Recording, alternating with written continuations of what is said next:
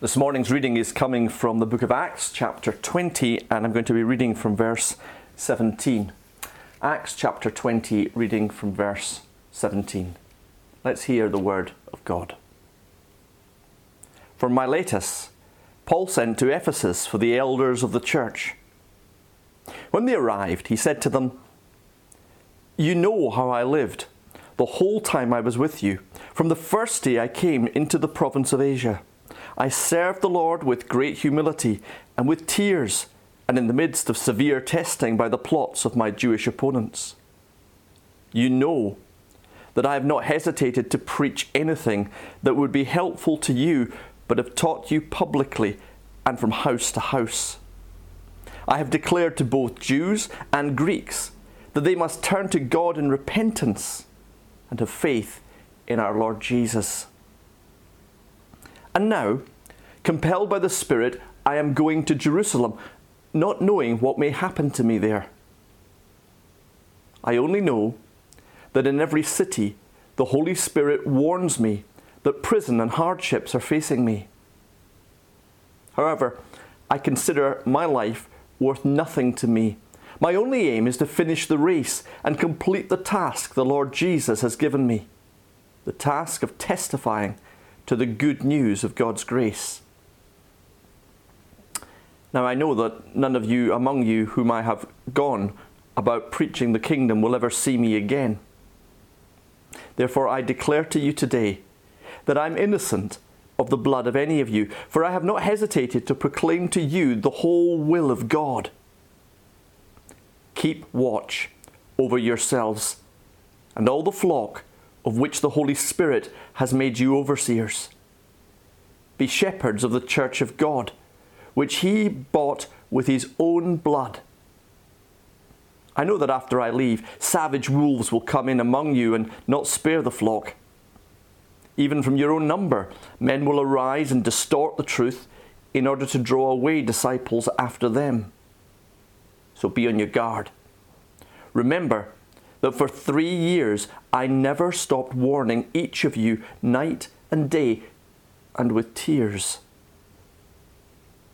Now I commit you to God and to the word of his grace, which can build you up and give you an inheritance among those who are sanctified. I've not coveted anyone's silver or gold or clothing. You yourselves know that these hands of mine have supplied my own needs and the needs of my companions. In everything I did, I showed you that by this kind of hard work we must help the weak, remembering the words of the Lord Jesus himself. It is more blessed to give than to receive. When Paul had finished speaking, he knelt down with all of them and prayed. They all wept and embraced him and kissed him. What grieved them most was his statement that they would never see his face again. Then they accompanied him to the ship. Amen, and thanks be to God for his word. Our second reading is from the Gospel of John, John chapter 21, and reading verse 15. This is an episode after Jesus has risen from the dead and he's meeting with Peter after a breakfast. Peter, who has denied him 3 times. When they'd finished eating, Jesus said to Simon Peter, "Simon, son of John, do you love me more than these?" "Yes, Lord, you know that I love you." Jesus said, "Feed my lambs." Again Jesus said, "Simon, son of John, do you love me?" He answered, "Yes, Lord, you know that I love you." Jesus said, "Take care of my sheep." The third time he said to him, "Simon, son of John, do you love me?" And Peter was hurt because Jesus asked him the third time, "Do you love me?" He said, "Lord, you know all things. You know that I love you." Jesus said, "Feed my sheep." Amen, and thanks be to God. On Tuesday night, the elders of this church met together. We met as a Kirk session on Zoom. I'd rather meet in person. but there it is. Although don't knock Zoom. One of the advantages of it is when you've got a boring meeting, you can put your camera off and go make a coffee halfway through it. I didn't do that for the Kirk Session meeting. I wish I could say the same about Presbytery. We'll leave that there. Today's reading is about essentially a meeting of elders. Paul had been in Ephesus for 3 years. He'd got to know the folk very well. He planted a church there, and then he'd moved on into Greece on mission work. But here he is, moving back from Greece to Jerusalem, and the boat that he's on passes through a place called Miletus, which is very close to Ephesus. So he calls the elders down to meet him from Ephesus for one last time. It's quite an important passage, this, because it gives us a little insight to what Paul is doing. In every place where he planted a church, he always appointed local leaders, elders, to carry on the work, to look after the folk, to do the teaching and the preaching, and really to build the church up once he had moved on and left. That idea of local leaders is the same that we have in our churches today. In fact, the word for elder is the word presbyteros, from where we get our word Presbyterian, which literally means that our churches in the Church of Scotland are governed, led by elders. At the local level, there's a group of elders called the Kirk Session, and they lead us as a congregation here, and they make decisions along with the minister.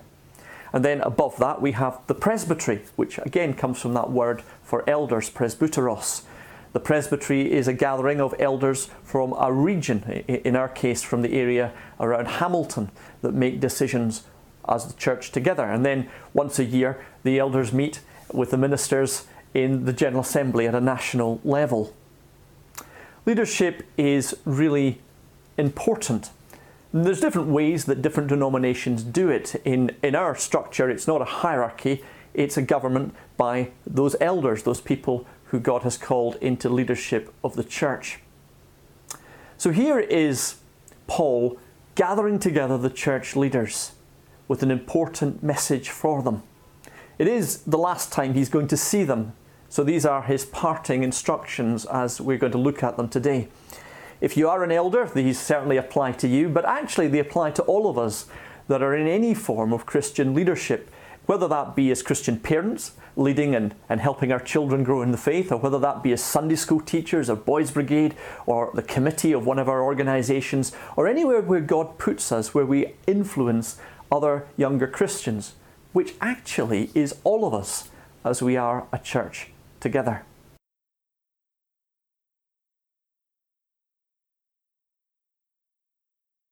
The key verse I want to look at today is verse 28 of the passage. Let me just read it again. Keep watch over yourselves and all the flock of which the Holy Spirit has made you overseers. Be shepherds of the church of God, which he bought with his own blood.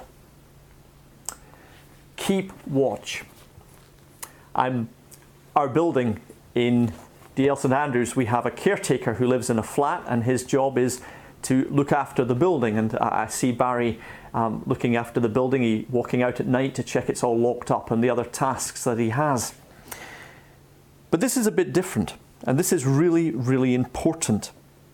As Paul writes to these leaders or speaks with these leaders and tells them to keep watch, to keep guard, to look out, he's not telling them to look after a building.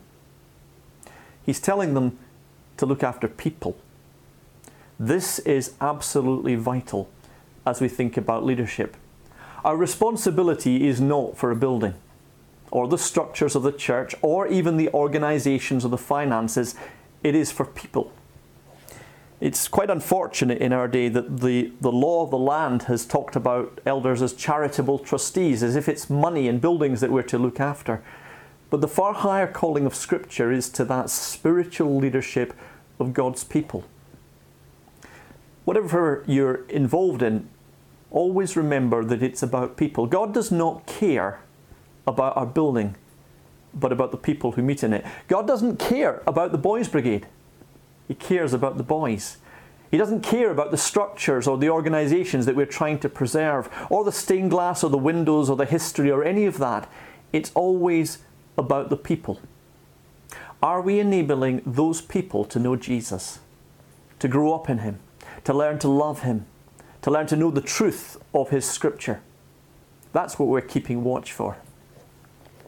But notice this, the first thing that Paul says in verse 28 is keep watch over yourselves and all the flock of which the Holy Spirit made you overseers. Look out for yourself first. Now that doesn't seem like something you think you would hear in church, look after number one. But actually what it reminds us is of this.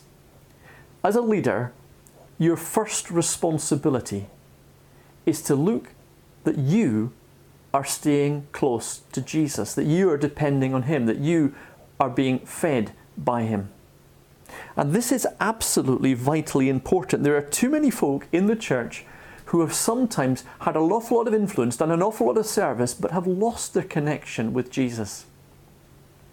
I was using an illustration this week, so those of you who were at the midweek services will have heard it, but when you go on a plane, remember when you used to be able to go on planes, and there was always somebody who stood up at the front and gave you the safety instructions, and they would always tell you that if the cabin became depressurized, masks would fall down. And then fell a strange instruction, because what he always said is, parents, please put on your own mask before trying to help your children. It seems counterintuitive for a parent. The first thing a parent does is look after the people that are in their care, their children.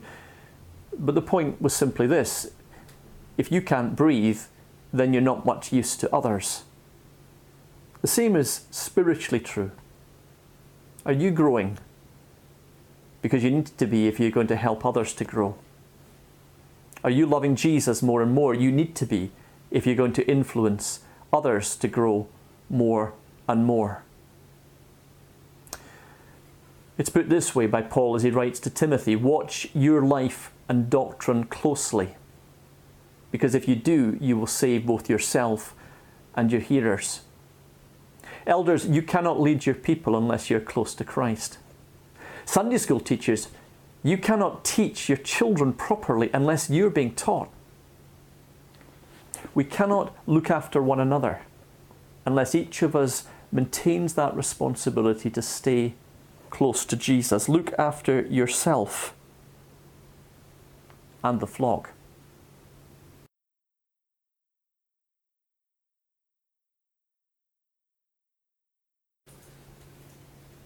Keep watch over yourselves and the flock of which the Holy Spirit has made you overseers. Be shepherds.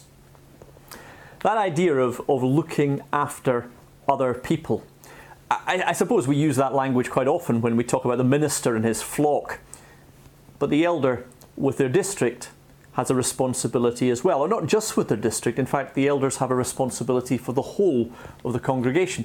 But that responsibility also goes down to people who are teaching in Sunday school. It's a huge responsibility to help nurture our young people. Or those who are leading our youth organisations, a baby officer, or someone who's leading in the guild, or all of us, to have that responsibility to shepherd and look after each other. It's actually a very strong idea in Scripture, isn't it? That idea of spiritual leadership being the shepherd. It starts, of course, in Psalm 23. The Lord is my shepherd. The Lord who leads me by the still waters. The Lord who protects me. The Lord who gives me and provides for me all that I need.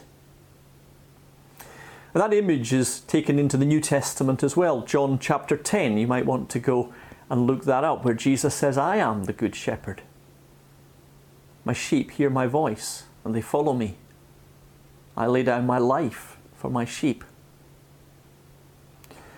But the Bible doesn't just talk about God as being our shepherd who leads us. It also speaks very clearly about the fact that God gives us one another, and God gives us leaders who help to shepherd us, who help to be like Christ to us, to lead us in the way of truth. In the Old Testament, the king was often described as a shepherd. Of course, David had actually been a shepherd, but that image of the king as a shepherd of the people continues right through. And in the New Testament, we find this image in very strong ways. John chapter 21, which we read earlier. is a passage which speaks about that as well. Jesus saying to Peter, feed my sheep, look after my lambs, be a shepherd. I'm going to have you this morning looking at all sorts of passages of Scripture. Can I really encourage you when I do that to actually look them up, particularly if you can pause this because it's on YouTube. Find the passages, have a look. There's a brilliant passage in Acts 17 which we missed out, but you might want to have a look at that as well. And it's a people called the Bereans that Paul goes and speaks to. And the Gospel says, or rather Luke says, the Bereans were of noble character. Why were they of noble character? Because of two things. First of all, as Paul began to preach to them, they were really listening. But secondly, because they weren't just eager to learn, they were looking up the Scriptures to check that what he was saying was actually true. The Bereans weren't just learning stuff, they were being non-gullible people. They were being people who checked out, is this the truth? I'd love to have a congregation that actually want to go and say, is the minister right? Is what he's saying right? So I would encourage you this morning, look up the passages. But to go back to the passage I'm talking about just now, John chapter 21. Peter meets Jesus. Peter has failed. He has denied Jesus 3 times, and Jesus is forgiving him. And then that word comes to Peter 3 times. Feed my little sheep. Take care of my lambs. Look after my sheep. And here is what Jesus is saying to Peter. Peter, I trust you. Peter, I am giving into your hands, that which is mine. I am the good shepherd. I have died for these sheep, and now I am asking you to shepherd them. It reminds us that if we're in any role of Christian leadership, we are given a huge responsibility by Jesus. Here's what Peter will write himself to other elders. You can look this up. It's in 1 Peter chapter 5, verses 1 to 4. He writes this: To the elders among you, I appeal as a fellow elder. Be shepherds of God's flock that is under your care, watching over them. Not because you must, but because you are willing as God wants you to be, not pursuing dishonest gain, but eager to serve, not lording it over those entrusted to you, but being examples to the flock. And when the chief shepherd appears, you will receive the crown of glory that will never fade away.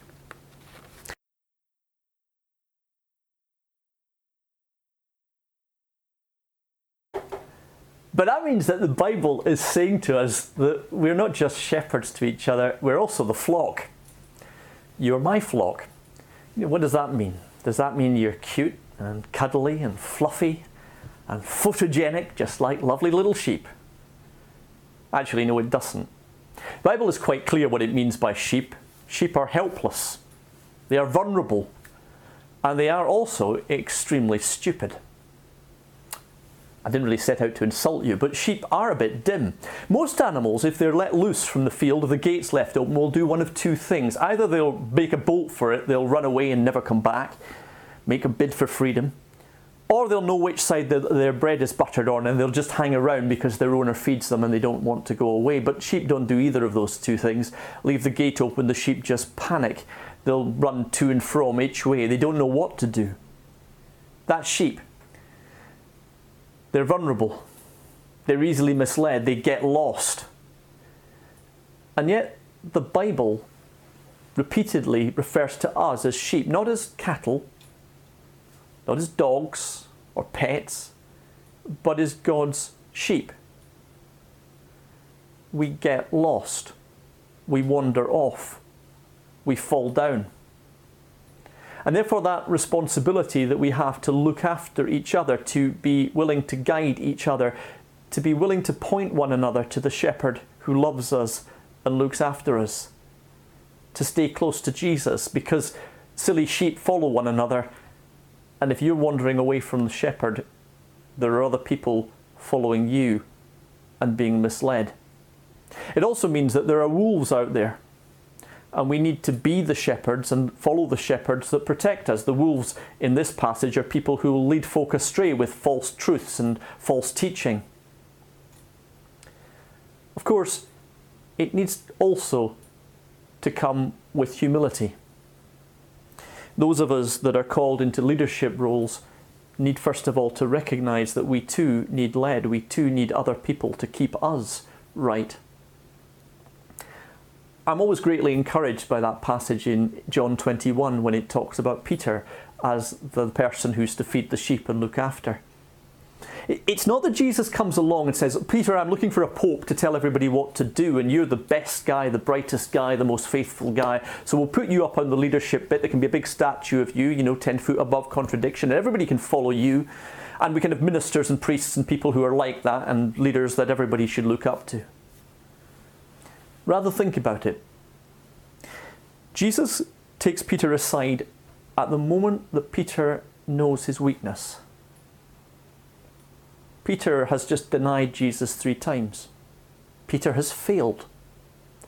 Peter is coming to Jesus begging for forgiveness.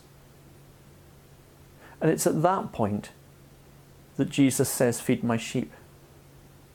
Peter, at the point that you know that you need me, that you know your vulnerability, that you know your feelings, that you know how quickly it is that you wander off from the truth yourself. At that point, I ask you in that humility to lead and to feed and to represent me before others.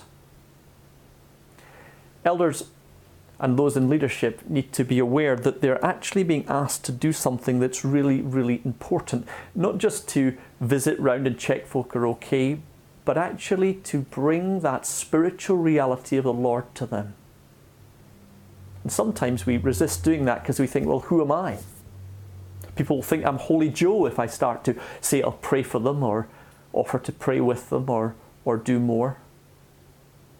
But just remember the story of Peter. It's actually at the point that we know that we fail, that we perhaps have the greatest realization of the need to be led and corrected, loved and prayed for, that we can then offer that to one another.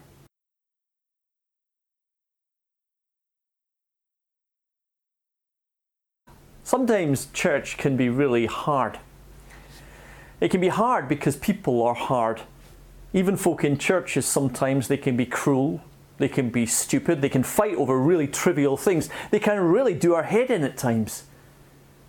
Sometimes they can treat us pretty badly. And we've all been in places with churches where we thought, I don't need this in my life. I don't need this type of hassle. I deserve better than this. I shouldn't be treated like this. I shouldn't be ignored like this. And some Christians simply at that point leave or back off. But notice what this passage says.